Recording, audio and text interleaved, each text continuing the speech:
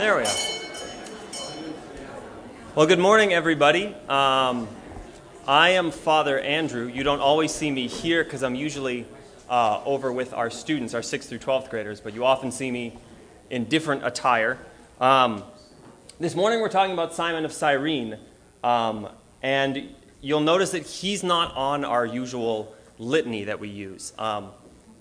We had this paradigm that we're all going to do stuff from the litany, and I immediately said, I'm going to pick someone who's not on the litany, but I think we'll be okay. Because of that, we don't actually have a prayer as part of the litany to open us, but what I am going to use to sort of start us out is the part of the litany of the Stations of the Cross that Simon of Cyrene is part of. It's the 5th station here.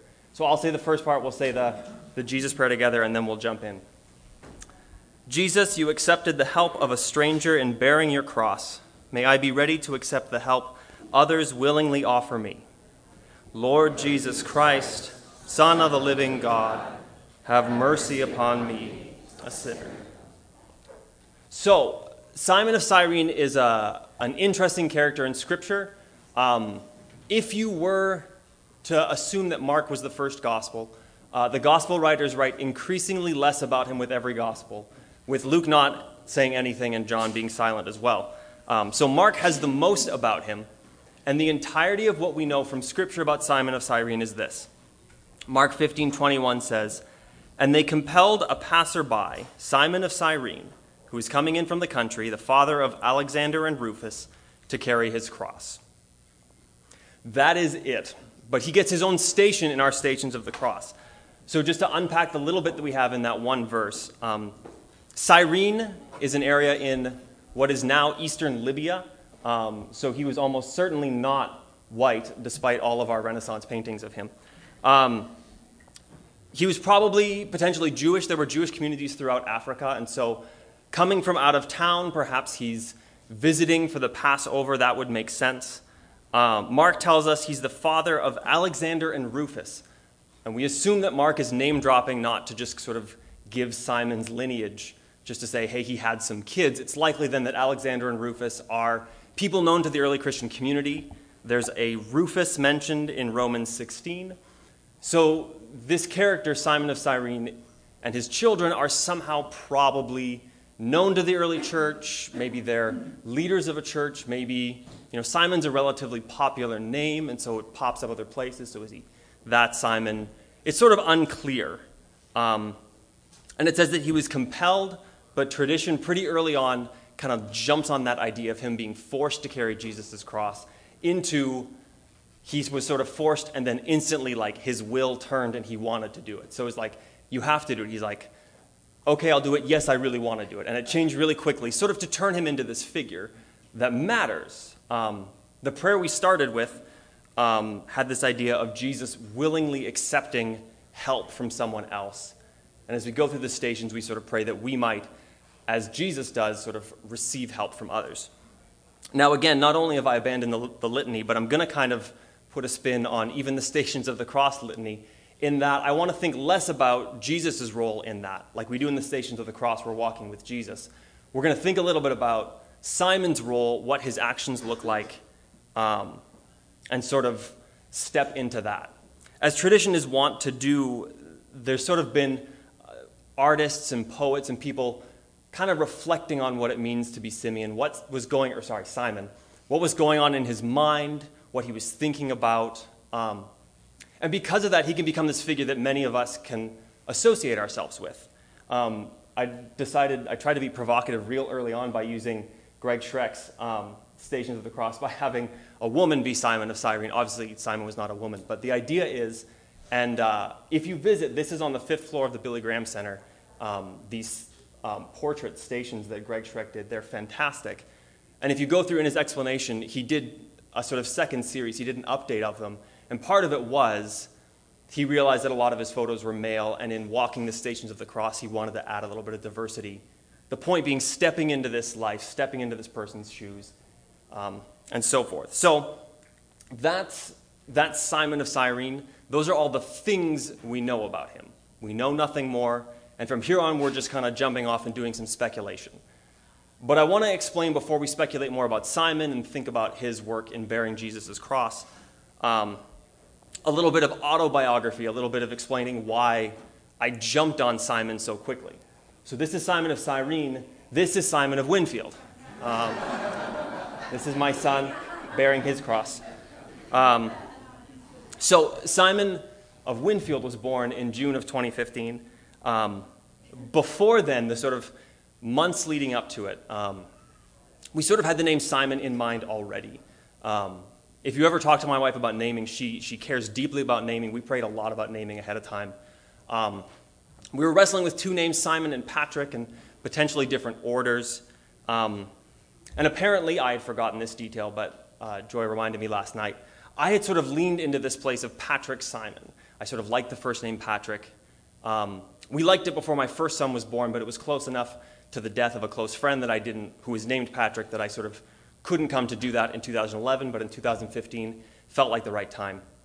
But then Joy was leaning towards Simon as a first name, and I was walking through the Stations of the Cross that Holy Week, and it's on that Good Friday at the noon service that we came to the fifth station, which is looks like that, and it's right there. It's up here for those of you who can't see it easily. But I approached the fifth station and sort of spending that time in silence, reflecting on this work of bearing Jesus' cross, of taking on someone else's burden, of stepping into someone else's suffering.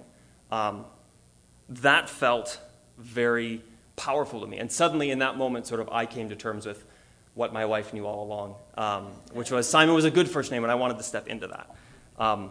The name Patrick also is not unrelated in how it functions. Patrick of Ireland we know mostly for Green Rivers, but of course his story is having been taken as a slave and been a child slave among the Irish people, getting his freedom and then returning to them out of an obligation to preach the gospel to them. So there's this sense that Patrick is also burdened with someone else's problem outside of his volition, and he chooses to act in it anyways.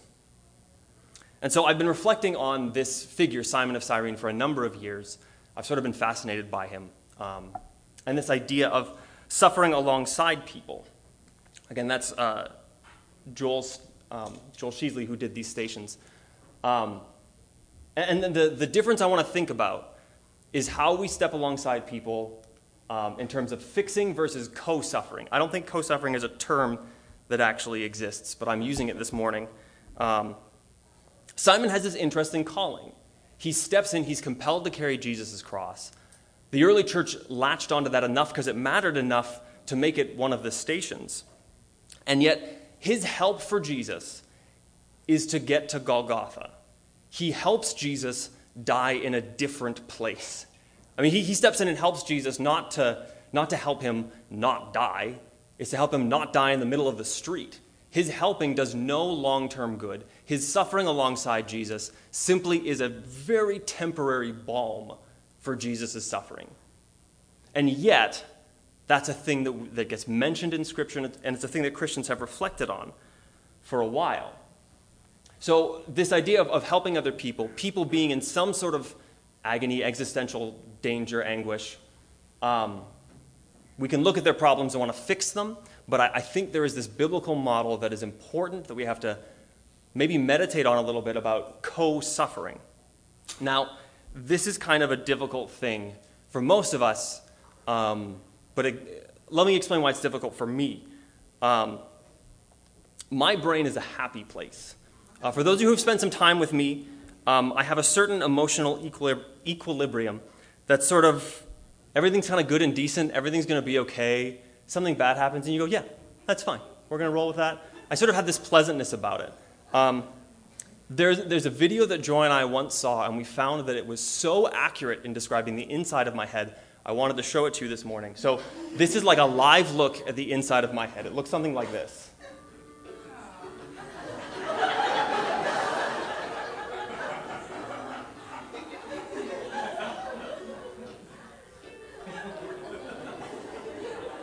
This is what it is. If you were to look inside my head, we said, yeah, that's the inside of Andrew's head. This is what it looks like. So when I come alongside people who are suffering, Deep down, what I want to do is have them stop suffering. But it's not necessarily because I love them, because I care for them. It's because that golden retriever needs to have his pleasantness at all costs.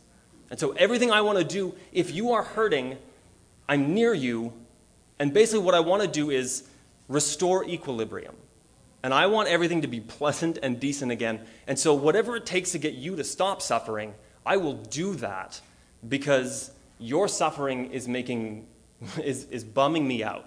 You're harshing my groove, and I don't want to be there. And so there's no entering into suffering, at least not at my default, not at my worst.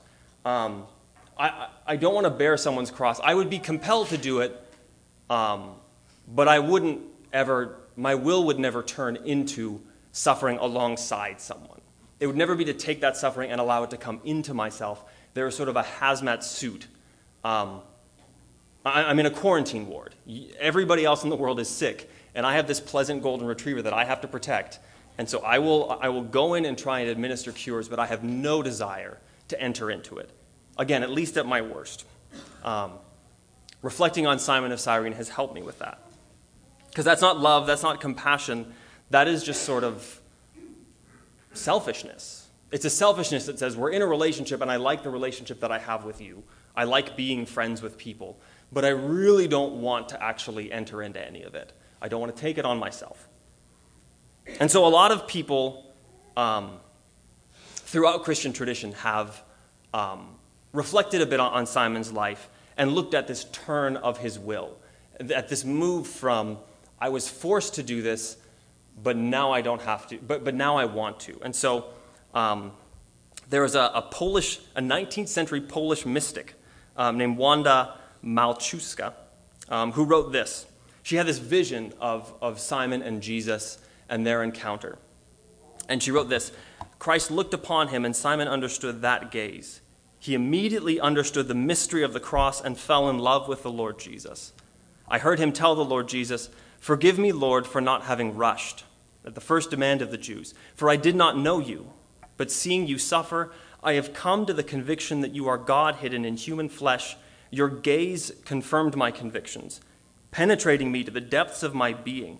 It seemed to me that I could not carry your cross, which they put upon me, but I'm now carrying it easily because you, Lord, accompany me. Don't leave me." Now, there's a unique devotional aspect to that between Simon and Jesus, but there is this sense in which at first he does not know Jesus, but then seeing his eyes, meeting his gaze, he decides, no, I love this person, and so I'm no longer carrying your cross because I have to. I'm doing this because I want to, because I want to suffer alongside with you. I'm sure the more we dig down and find people who wrote about it, I'm sure people have spent a lot of time reflecting on what Simon's life is immediately after Good Friday, right? Like he carries the cross, and then what is it like for him in that moment to get to Golgotha and set the cross up? And does he stay there? Does he not?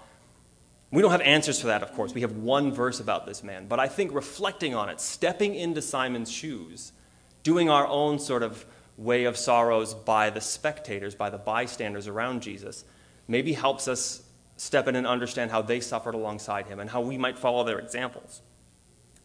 There's another poet named County Cullen. He was one of the poets of the early 20th century, part of the Harlem Renaissance. And he wrote this poem called Simon the Cyrenian Speaks.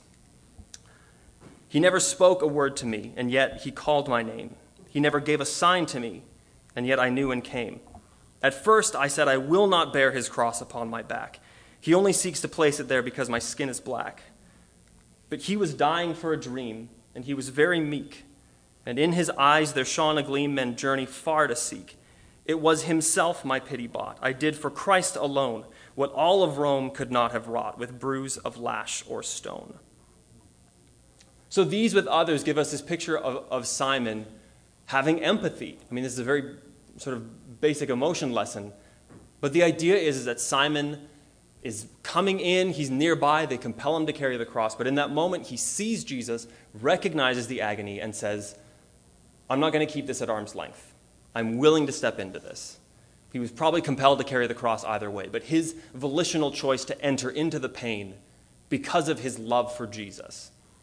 And I think that that's part of what we learn from from Simon as we sort of do this sanctified imagination work here is that we want to step into pain with other people, that we want to suffer alongside, we want to co-suffer, not to fix someone at arm's length, but to be there. And I think we have other biblical examples beyond Simon of this kind of a suffering. So I think first about Job's friends in Job 2. Job's friends hear that he is unwell, and they come upon him to show sympathy and comfort. And the text says that when they saw him from a distance, they did not recognize him. And they raised their voices and wept, and they tore their robes and sprinkled dust on their heads toward heaven. And they sat with him on the ground 7 days and 7 nights, and no one spoke a word to him, for they saw that his suffering was very great. We'll get a little bit more to what Job's friends say later, but think about this picture that this is painting for us, of friends who see suffering and enter in and show up and simply recognize the agony and say, I'll be here as well. I'll step into that. I will sit with you. I will mourn with you. I will put dust on my head. I hardly even recognize you, the agony you're in. And imagine what it's like to see that. And if we're honest, many of us have the first instinct not of, let me come in and be with you, and more of, oh, buddy, that seems really rough. I will pray for you, brother, and I will go my own way because 7 days of agony seems pretty terrible for a thing that didn't even happen to me. And I think in an atomized culture, in an individualized culture where we think about ourselves as isolated units that have their complete autonomy against everyone else, or maybe our vision gets big enough to our own nuclear family, but at the end of the day, when we think about suffering, we think, me, and I'll sort of reach out, and I'll help other people from afar. But for now, it's me, and I got to protect me. This is a very different picture of it. So we also see Jesus at Lazarus' death. John 11:35. Anybody have that memorized? Jesus wept. Easiest verse to memorize. But here's Jesus. He delayed on purpose, right? He's supposed to go to Bethany. They're like, your friend is dying. He's like, let's just wait a couple of days. And he waits a couple of days, and he shows up, and they're like, he's already dead. And Jesus says, and Martha yells at him, right? So first she comes up and doesn't say, like, this is so sad. She accosts him, and he weeps. We know what happens next, but in that moment, Jesus, who seems to have orchestrated this whole thing, weeps. He suffers in that moment because his friends are suffering. He has a plan. You know, we can have different conversations about what Jesus' perfect knowledge looks like as a human, but in some sense, he knows what he's planning on doing, and he chooses to suffer anyways. I think about Jesus' instructions in the Beatitudes. Blessed are those who mourn. Happy are those who mourn. And I don't know, that's sort of interesting. Is that just about people who are themselves feeling suffering? But the Bible has these very weird things about suffering and mourning, about sadness and the power it does in our lives. And so co-suffering then is entering into someone else and maybe being there with them, but maybe also allowing that to do work in our hearts, to do work in ourselves, to refuse to think about pain and say, I just have to avoid as much of it as possible and say, there is this pain in the world, and why should I not be part of it? And of course, the biggest example of that is the incarnation itself. You know, Philippians, when Paul writes about Jesus' they call it the kenosis passage, his emptying of himself, taking on the form of a human servant. God didn't have to do this. I mean, I know medieval theologians worked out why this is exactly what the plan was forever, but he's God. I mean, he's infinite. He can do whatever he wants. He can heal the human condition in any way that he chooses. And this is the way God chooses to suffer. These stations of the cross are the way that God chooses to heal mankind. And I think that's relatively significant. Now, of course, the incarnation heals us as well, right? I mean, the process of the incarnation does do some restoration. And I don't want to hold fixing and co-suffering so much at odds that we say there's this thing where we don't help anyone at all and we're just going to suffer with them, and helping people is bad. I mean, God's the God of restoration, of new creation. These things are at the heart of what God wants to do. But sometimes the process is less direct and less manipulatable than we'd like it to be. We'd like to think we're obvious agents of change, but sometimes the things we're called to do are less about how do you fix this problem and more of who are you with and who are you going to suffer alongside. I'd say that co-suffering is at the heart of Christian compassion, that whatever we do to care for other people is co-suffering, is being present and allowing the suffering of the world to affect us as well. There's an article I read in preparation for this on the website Mockingbird, where a priest named Kenneth Tanner was talking about suffering alongside his aging dad. He had kept his dying mother at arm's length because of her addictions, because of her problems, because of the reasons that he didn't want to get involved in her life. But he wrote this: "When 2 years later my dad came to live near us, broken in all the same ways by life and by the church and by his own choices, a good bit of external pressure came at me to make sure he saw all the right professionals and that he ate well and that he was active. And I tried all of that and finally said to hell with it. It was not my job to fix my dad. It was my vocation to love him as a son and as a priest and as a human. I realized that the best thing I could do was to draw near to his actual situation and just be with him right where he was, no expectations, no demands. We had a wonderful 2 years, and he experienced a lot of healing. The decision to get close to his pain and suffering and grief and his frustration with the failure of his ministry was such an important one for him and for me. We were always simpatico in life and thought, constantly changing, never satisfied with the status quo in the world or the church. We accomplished a lot together and touched a lot of lives. At his best self, I think he would have evolved considerably over the past decade, but his body and mind were worn out. My choice to be with him was a choice to, in a sense, die with him, and a part of me did die in that process in his death. I am grateful for that learning, and so sorry for my failure with my mother, but what I am realizing right now with my homebound flock is that the decision I made with my dad is not automatic for life. It is difficult to draw near to suffering and alienation and death and to die with those who are dying. Life has a cross in it, and there's no way to be a priest or pastor or a Christian that does not involve being immersed in the same trial of dying that those you care for, even those around you, are enduring."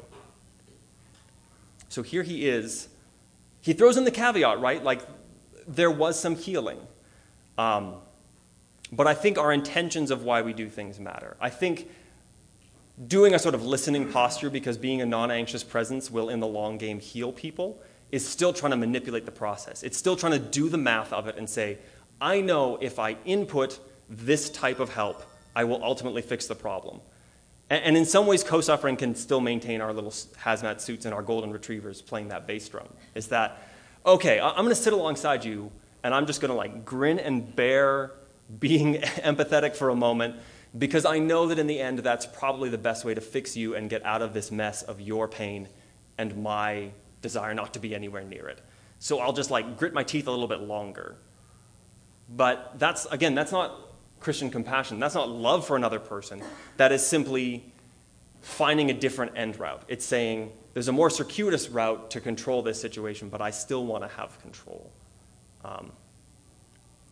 Before I go on, does anybody have any questions? Does anybody have anything, comments, things that are popping in their minds? Experiences? Yeah.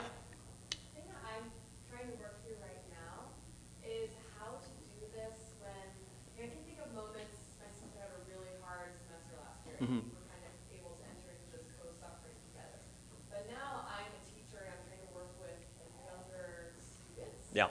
And just 2 weeks ago, I had a student who came to me and shared with me that he'd really been suffering the sort of the fallout of an addiction that he used to sort of Mm-hmm. get into when he was younger. Now moved away from it, just like there's a lot of pain there.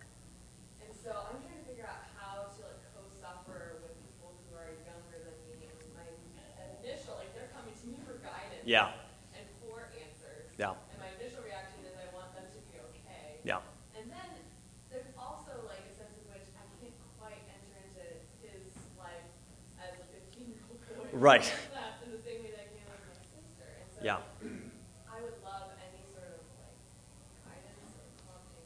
Yeah, me too. So, Alicia, is your hand up? Yeah, kind of to build on that, actually, I recently was seeking help, and there are these happiness mantras for parents, and one of them is, you don't have to go there, or you don't have to go in there. And it's kind of, when your child, so I know that this isn't your child, but it's still someone who's coming to you for comfort. And when a child comes to you for comfort, it's actually can be really threatening for them if you enter into the chaos with them. If you enter into that place of, if you start to spiral with them. And so if you can be, even if internally, I mean, internally it wrecks you, it can, but to be a calm person, because it can be, then there's this fear almost of taking things to you because they have this desire to protect you. I don't know any of that. Yeah, no, I think that there is this line, and as the golden retriever, my proclivity is rarely to go too much into suffering, to take on too much problems. But there is a sense in which, the phrase self-care is pretty popular nowadays, and that's an important part of it, because at some point, your connection you have to be able to be a non-anxious helping presence. I mean, the friends who, we're going to get to it a little bit later, but I mean, Job's friends sit with him for 7 days, and then they just roast him, and poetic, they roast him with poems about his own immorality. So maybe they spent 7 days writing poems about how bad he was. But and even Jesus weeping, again, he knows what's going to happen. His weeping is not a loss of his control. He is still the safe person to weep with. But he's refusing to allow to be untouched. So maybe co-suffering isn't the best term to try and illustrate it, but I think, Alicia, you're totally right. There's a sense in which when someone is suffering and you fully take on their suffering, it might do damage to some degree. Yeah. Yeah, I was just, this is something I've sort of been thinking about also, because I think you're right. I have a sense that Christian love shouldn't be focused on the need to make, or the perceived need to make something happen. Mm-hmm. And the more I've been thinking about that, the more I realize just how just totally, I can't even process that. You know what I mean? Yeah. I can't even, I'm hearing what you're saying, and I do think you're right. At the same time, that seems just completely irrational. Yeah. And insane to me. I can't even process what that kind of attitude towards being in the world would be like. What would it look like to actually co-suffer with everybody all the time? Yeah. I'm not sure I have practical outlets to this. Let me be clear. This isn't quite a sermon. I sort of like sermons because I get to throw out the harshest side to one thing, and then you guys can give me pushback later. But the sermon's job isn't to present all sides. This is a little bit closer to maybe presenting more sides. But yeah, I think some of the pushback that we're hearing right now is valid and important. But I do think that at the heart of Christian compassion, and in some ways the preacher in me wants to say, yeah, the way of the cross is folly. Dying to self is nonsense. It is nonsense to say the only way to live is to completely give up everything. Now, we always end up doing a little bit of pulling back, and maybe that's what we're supposed to do. I'm always in awe of Christians and saints throughout the years who have taken some of Jesus' words literally, and they sell all, Francis sells everything and refuses to take goods, right? I'm in awe of that, and I basically always want that person chirping in my ear, but hey, maybe you could give away more things. Maybe you could suffer more. Maybe you could enter in a little bit more. Maybe not to the point where vulnerable people no longer have someone coming alongside them, but sort of have gained another sufferer, and now you need a third person to come in. Although my Bible school wants to say maybe that third person is Jesus. Anyways, your hand was up. Yeah, so, one way to think of this is the way you're presenting it is this is hard for you. Mm-hmm. Your nature is not to co-suffer.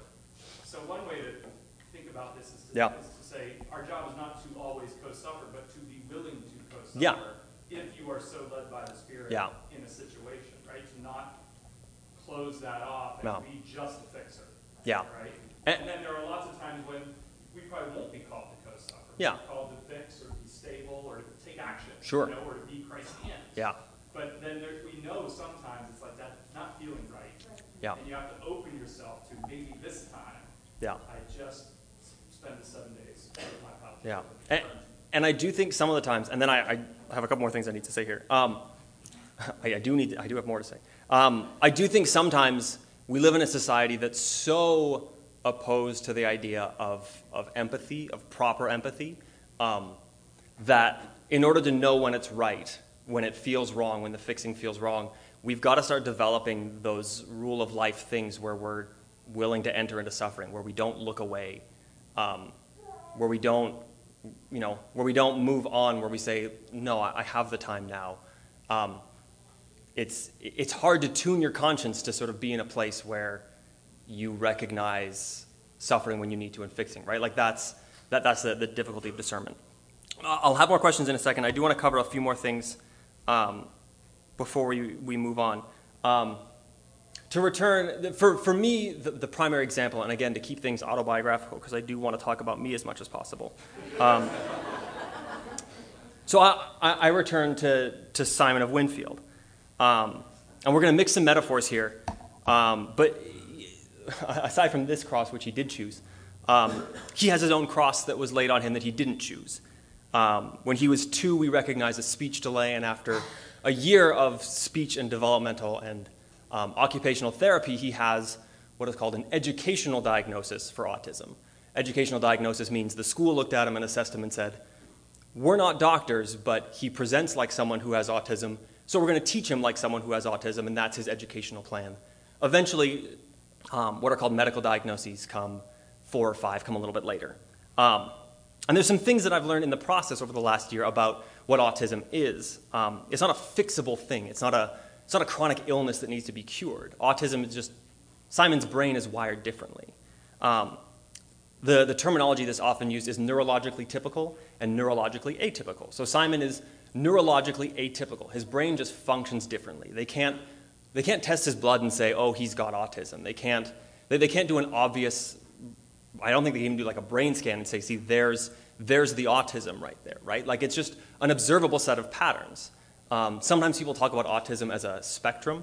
I've heard people say a more apt metaphor is a sundae bar, that people present different things. So you may know someone with autism who sort of has tics or does motor regulation things or gets fixated on things. And these are all sort of different parts of what it might mean to be autistic. And so we talk about high and low functioning, but those are relative terms. All of this is a sense in which Simon will grow up and be very different from the society that he grows up in.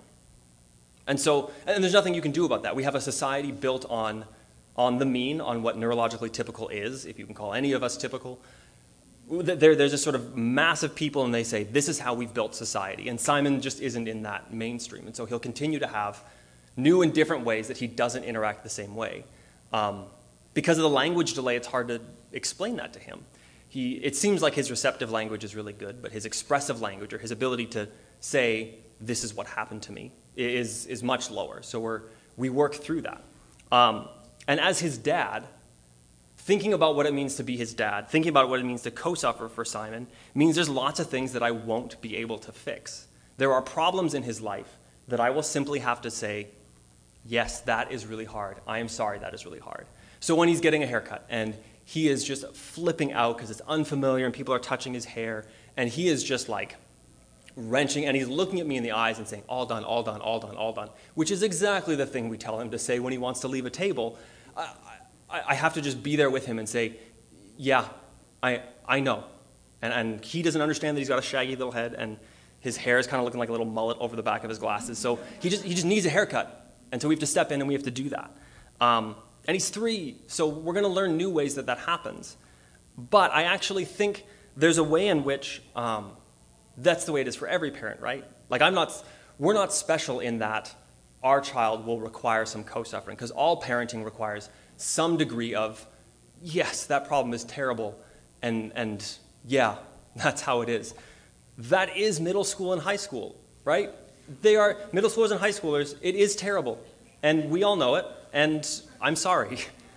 I am sorry that middle school is terrible. And there's nothing we can do to change that part of your life is full of misery. And it's full of joy and all kinds of great things. That sounds really scary. It gets better. There are wonderful memories. But the point is, I think co-suffering can't be about comparisons or evaluation. We tend to do this thing. We either make a sort of like trickle-down empathy thing where like, because someone else's 3-year-old is neurotypical, they should have the co-suffering with me because I have a atypical child. And so that's how it works, right? They look at me, I don't look at them, right? Or you start to do the evaluation. You see two families. The Unger's kid is melting down and someone else's kid is melting down. And you say, well, this one has autism. This one doesn't have it that bad. Your kid's neurotypical. Why should I have a pity on you? There is someone who has it worse. And we do this evaluation game where we say, your suffering doesn't matter enough. But of course, in every single biblical example, the suffering could have been judged, right? So Job's friends are about to roast him. They don't believe that he's innocent. They don't believe that he's fine. If Job is a like perfect one-for-one history lesson, if it's historical in the sense that his friends really said those things as they were, they all wrote elaborate poems about his immorality. But they spent 7 days with him anyways. I don't think they showed up and in 7 days came to the conclusion that Job had sinned. They went in and said, this guy is suffering. I hardly even recognize him. I will be there. Even though I think he's in the wrong, I will be there anyways. Jesus is about to raise Lazarus from the dead. And I don't know if you remember, the prayer before Jesus raises Lazarus from the dead is one of those like preachy prayers where he prays and says like, God, you already know this, but I'm saying this for the people around me. It's the kind of thing that like annoys us, but we're not allowed to be annoyed at Jesus. And so we leave it be. But like he has that kind of an attitude about the raising of Lazarus from the dead, and yet he weeps with Mary and Martha. The incarnation is a product of our humanity's refusal to turn back to God, just repeated over and over again. And so God doesn't have to suffer with us. We didn't merit any of his suffering. We're in the mess we made for ourselves. But God says, I'm going to enter into that anyways. And so I think that's what I want to impress upon us is that this co-suffering, and we're already starting a discussion, and we'll return to it in a second, that I think is really valuable to figure out what it looks like, how to do it in a healthy way, how to do it in a way that isn't like multiplying suffering rather than sort of being a balm. I've got 5 minutes here. But we have to choose to enter it. We have to make the decision to say, I'm not going to spend some time looking at your existential pain and say, I'm sorry, you made your bed, now lie in it. There's just not much of a biblical precedent for you made your bed, now lie in it. And actually, the title of my talk was Simon of Cyrene, patron saint of bystanders. So one writer contrasted Simon of Cyrene with Simon Peter on that same weekend, right? And there's another Polish poet. Apparently the Polish people love Simon of Cyrene. There we go. Roman Brandstetter had this poem called In the High Priest's Courtyard. And at the end there, the devils are praying a pseudo-litany to Peter. And this is what they say. Peter, patron of those who flee, patron of those who hide, patron of those feigning indifference, patron of those who close their eyes, patron of those who move away from the fire, pray for our cowardice. I mean, that'll roast you right there.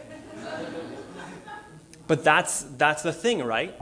That's the difference between Simon Peter and Simon of Cyrene, is that one says, I'm compelled to do this, and in this situation, I'll choose to enter in. And one says, I have the option to keep this at arm's length. And even though I feel compelled by the Spirit to enter into this, even though I was one of Jesus' disciples and I promise never to leave his side, I just need to keep this at arm's length. And that's the difference that I think makes the difference in the end. I think that's what this co-suffering thing that I've been reflecting on with Simon of Cyrene is about. Again, I'm going to read a quote from Father Tanner, the guy who spent some time with his aging father, and then we'll have a few minutes for questions before I close. He talked about working in a congregation full of aging and infirm people. And he wrote this, they are dying, and I have a choice. I can visit them while maintaining professional or vocational distance, or I can draw close to their actual experience, and in a way unique to Christ followers, in a very real sense, to die with them. I've been their pastor for 13 years, but I don't really know how to do life with anyone at a quote-unquote professional distance, because I do not see Christ's manner of life among the suffering and oppressed and diseased and dying as happening at an arm's length. No, part of the effectiveness of Jesus is the way he draws near to those whom that culture condemned as cursed or forgotten by God because of their poverty or disease or sin or misfortunes. Jesus got so close to people that he was, before the cross, already bearing with them their shame and alienation and pain.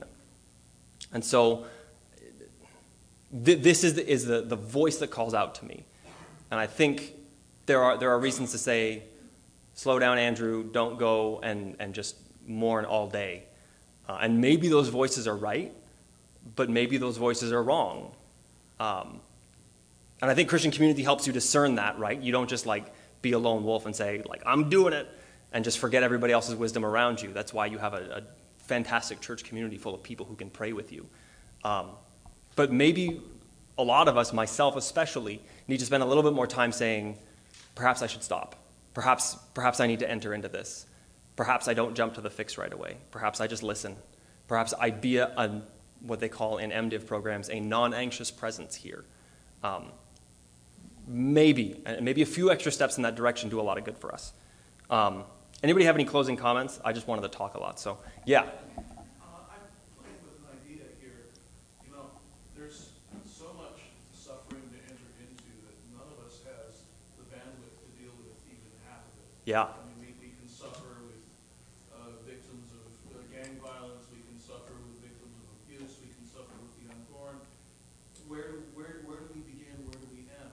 Yeah. And one thing that strikes me about Simon of Cyrene is that his action is specific. He Yeah. could have reached out to Mary. He could have reached out to the women of Jerusalem. He could have reached out to all sorts of people. But he reached out to Jesus and did that thing. Yeah. And I'm just wondering if maybe part of the answer to our struggles with this whole question about co-suffering is recognizing that we may be called into specific things and not to deal with the entire world that's out there. Yeah, in an internet era, we can see more suffering than we have the capacity to suffer alongside. And so I think a radical push towards local issues, to be mindful of the fact that we can get information from across the world. But there's something special and unique about saying, what is in my actual neighborhood? Let me, heaven forbid, walk around my neighborhood and get to know the people who live around me. Let me see the community organizations that exist in my neighborhood, and what can I do right there? And let me find some suffering that is specific and targeted rather than wanting to be the sufferer of everybody, right? There's a sense where we want to be the person who does the suffering alongside people. But co-suffering is probably often unnoticed and unremarkable, like much of Christian virtues are. Yeah, Jennifer, and then I have to let my wife talk. What you are saying, to some extent, you're talking about quantity, but Andrew, you took it to also the issue of presence. Mhm. I think that part of what we are called to is simply living our lives in a Christ-like way wherever we are. And so maybe there's a moment for going and finding a ministry or finding someone to co-suffer with. But maybe it's just the people we live with or the people that we run into at work. And I don't think we need to hunt very hard. No. So to me, it is also about incarnational ministry where it's just about being present with those that you already rub up against.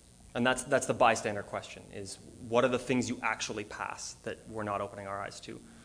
Is that 5 more minutes or is that stop? Oh, I said I would have Joy speak, and then I have a closing prayer here. This ties in well with what Jennifer said. But basically, the type of co-suffering, you can't deny that with Simon of Cyrene's story, it was brought to him, right?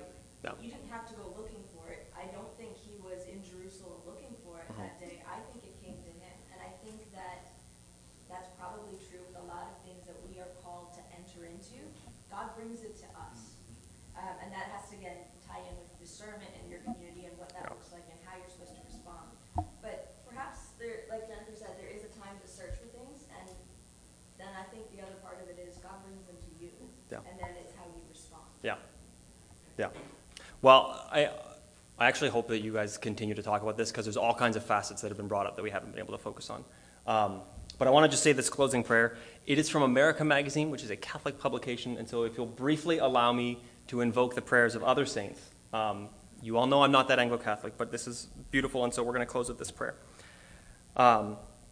Simon of Cyrene, you took it upon yourself to help a suffering Jesus. You didn't have to, but you did. You are the model that the world needs today. In carrying the cross with Jesus, you became like him. Help us to become like you so we can become like him whom you helped that day, and that in so doing we can be the servants he wanted us to be and show the world yet again that there is another way. Amen. Thanks, you guys.